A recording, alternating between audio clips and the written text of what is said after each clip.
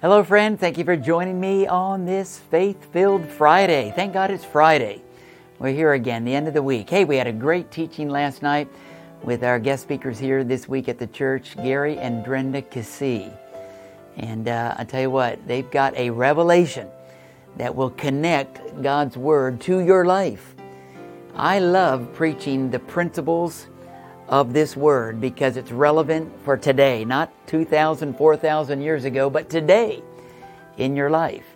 In fact, Jesus said, I'll give you the keys to the kingdom, the keys to make God's kingdom work for you here on this earth.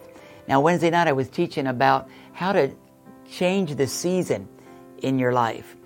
You know, do you ever feel like sometimes you're praying and God's just not answering? Well, there's something you can do to get His attention. It's in the story here in Matthew 15 where there was a woman that was following the disciples around. We don't know how many days, but she was asking Jesus to give her attention. And He was saying, have mercy on me, she was saying. Well, that sounds like a good way to approach Christ. Calling Him, O Lord, thou Son of David, my daughter is grievously vexed with the devil. She had a demonized daughter and was asking Jesus for help. But the Bible says in Matthew 15, verse 23, He answered her not a word. And then it got worse. Even the disciples said, send her away, for she's crying after us. She's bothering us. But He answered and said, well, I'm not sent but unto the lost sheep of the house of Israel. In other words, Jesus was saying it's not time for me to be touching and healing Gentiles. This was a Canaanite, Gentile woman. But then she came and worshiped Him. Now that word worship in the Greek means that she threw herself down prostrate before Him, humbled herself before Him on the ground and worshiped Him.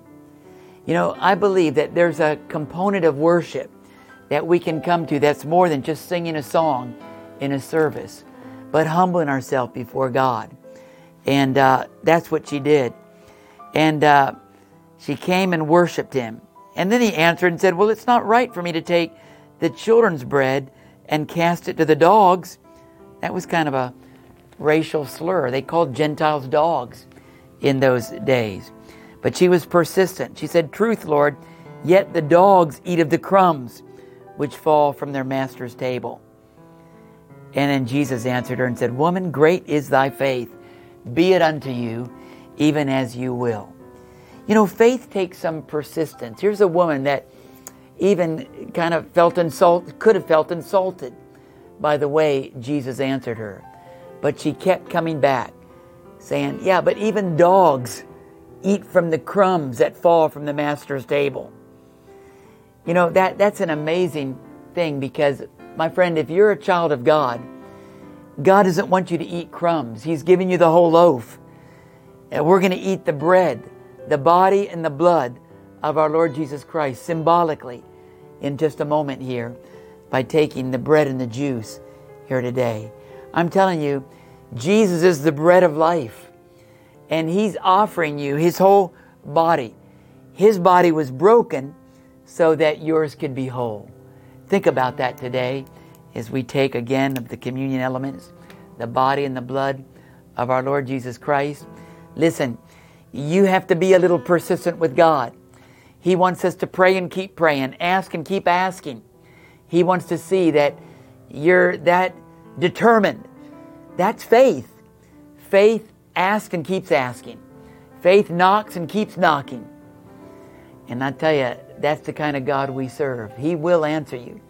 He's looking for faith here on the earth today. Father, we thank You that You've given us the opportunity to identify with Your body and Your blood today by taking of these elements. And Father, we're going to be desperately worshiping You and pressing into You to receive all that You've promised us. In Jesus' name, amen. Amen. Let's take it together, the body and the blood of our Lord Jesus Christ.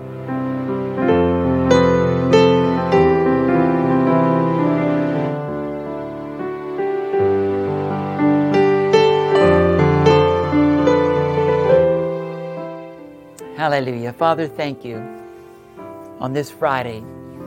Lord, I pray, give somebody hope for their future.